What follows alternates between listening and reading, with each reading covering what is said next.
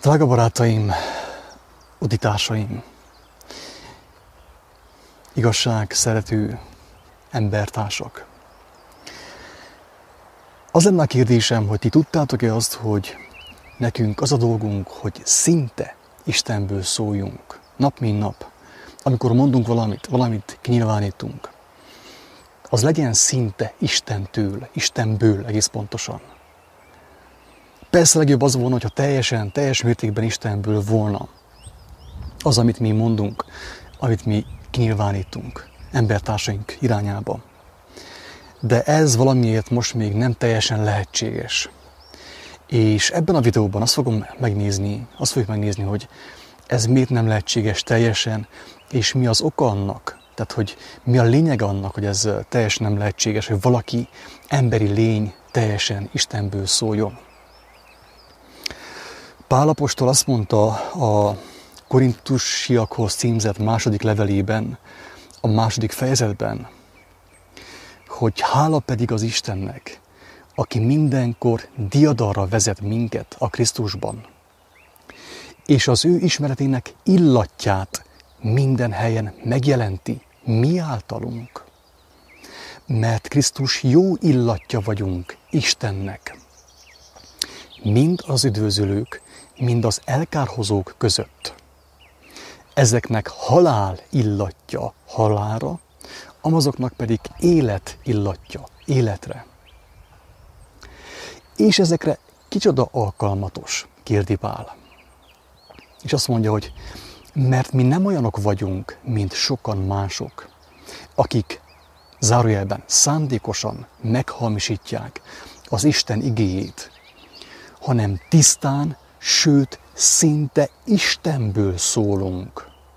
Az Isten előtt, a Krisztusban.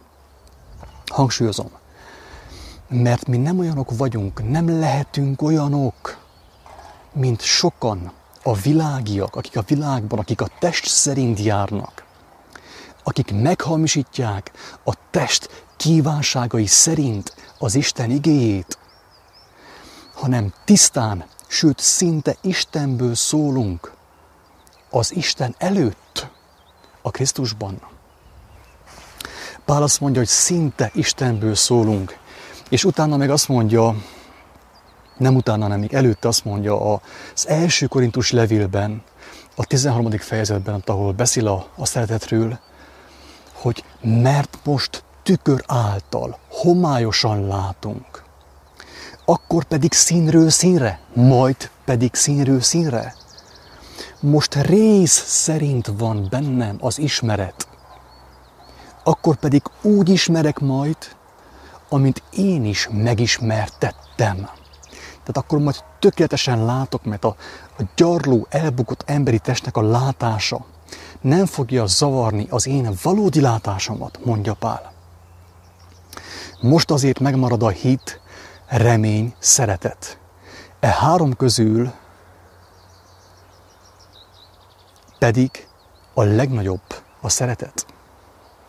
Azt mondja, hogy mert most tükör által homályosan látunk, tükör által homályosan láttatunk, drága barátaim. Tehát ezért mondja, hogy szinte Istenből szólunk. Nem teljesen szólunk Istenből. Emberi szavakat formálunk, fogalmazunk. Még ha a lehető legtisztább és a legszentebb a szándékunk, akkor is félre fogják érteni a beszédünket.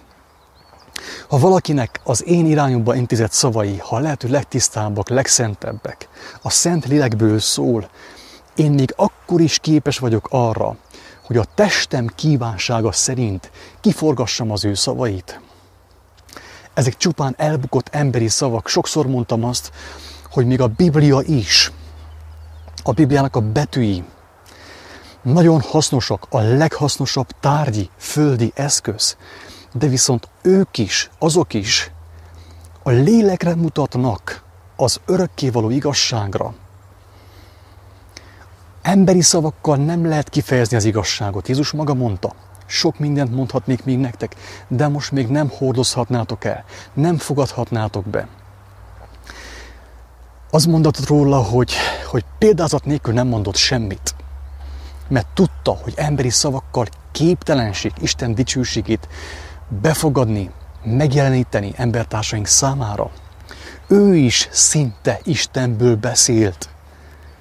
Ő is szinte, tehát tökéletesen Istenből beszélt, de mivel, hogy emberi szavakkal fogalmazott, elbukott, az elbukott testhez tartozó emberi szavakkal fogalmazott, ezért ott is bejött a szinte.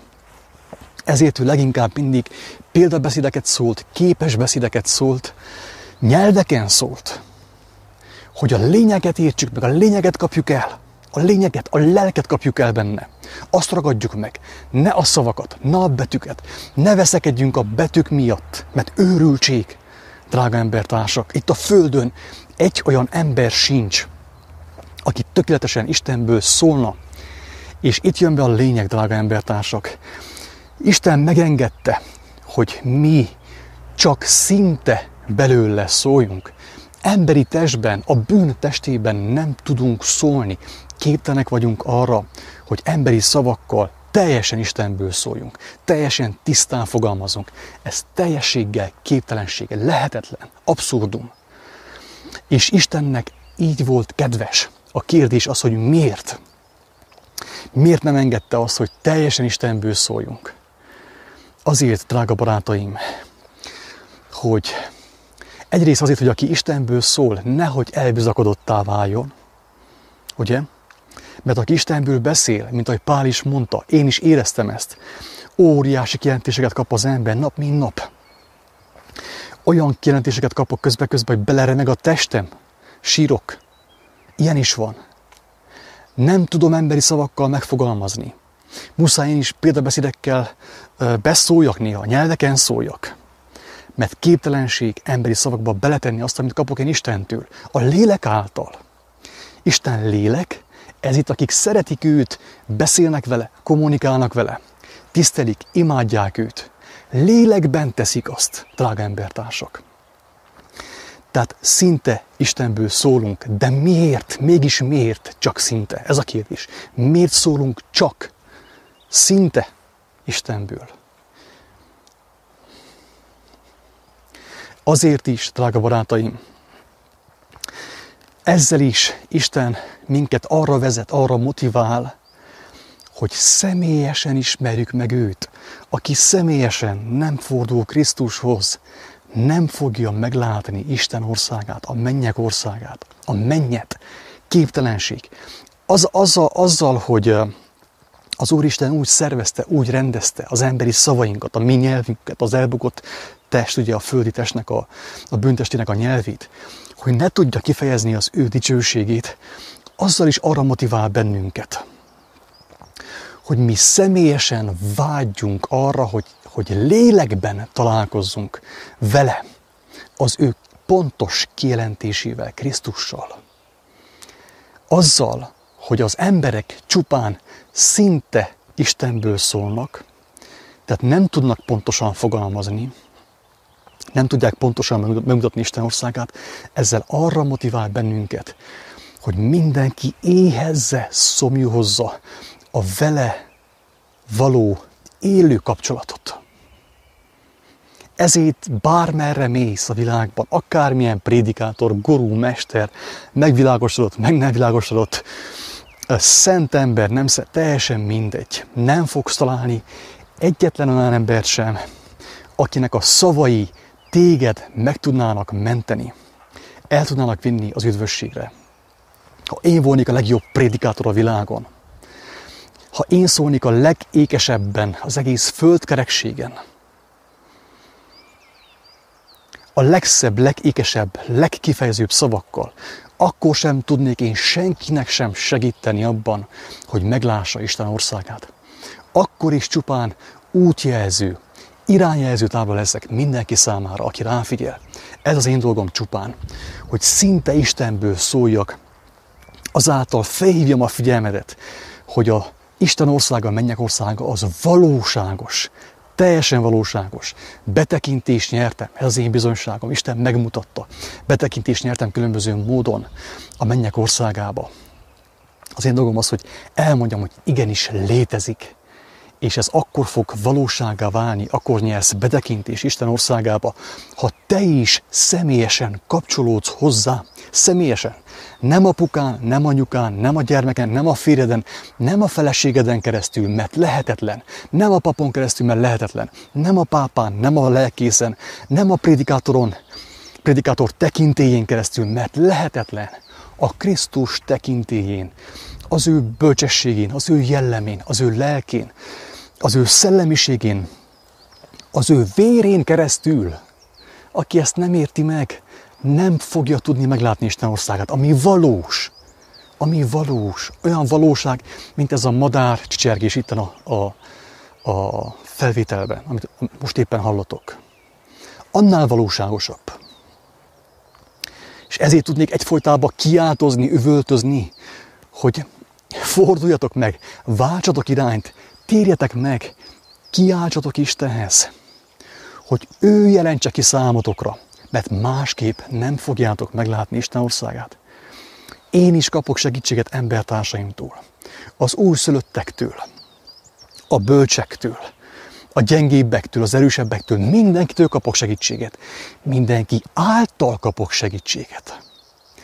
De a legfontosabb az, hogy nekem van egy élő Krisztusom. Nem az enyém, nem birtoklom őt, nagy valaki félreértse, hanem lélekben szól hozzám. És amikor nekem megmutatja a mennyet, a legnagyobb igazságot, én ezt nem tudom kifejezni, csak szinte Istenből szólok, hogy téged az arra motiváljon, hogy te is személyesen hozzáfordulj, hozzá kiálts. Mondd azt, hogy én nem hiszek benned. Nyugodtan vald meg, nem hiszel te benne, nem hiszel Istenbe. Nyugodtan mondd ki, hogy nem hiszel Istenbe, szerinted babonaság, hazugság. Nem hiszel Jézusba sem, szerinted mese. Az evangéliumot a Vatikán meghamisította. Mondd ezt Istennek. De hogyha netán tényleg létezik, te szeretnéd megtudni ennek a valóságát.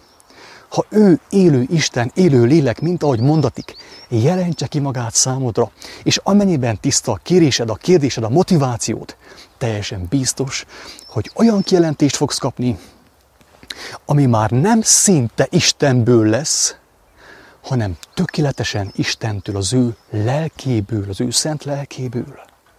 És akkor meg fogod látni, meg fogod érteni, hogy ezek a buta emberek, ezek a elfogult emberek, mint én is, amilyen vagyok, miről beszéltek mostanig? Miért kiáltoztak olyan sokat erről a dologról?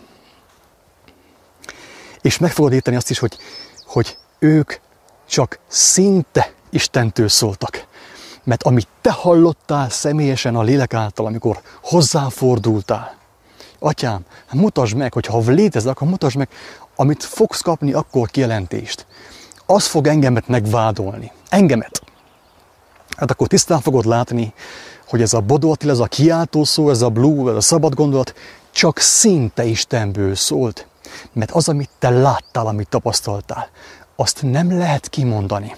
Nem lehet emberi szavakkal megmutatni. Csupán a cselekedeteinkkel, a kedvességünkkel, a szeretetünkkel rá tudjuk irányítani, és az ige hirdetésünkkel, persze az evangéliummal ráirányítjuk embertársaink figyelmét a lényegre, Isten országára, hogy hát ha valaki küld egy ilyen segélykiáltást ki a mennyek országa felé, egy e-mailt, egy SMS-t, Istenem, légy szíves, válaszolj, ha létezel. Kérlek, válaszolj, mert én nem akarok többé az emberek után menni.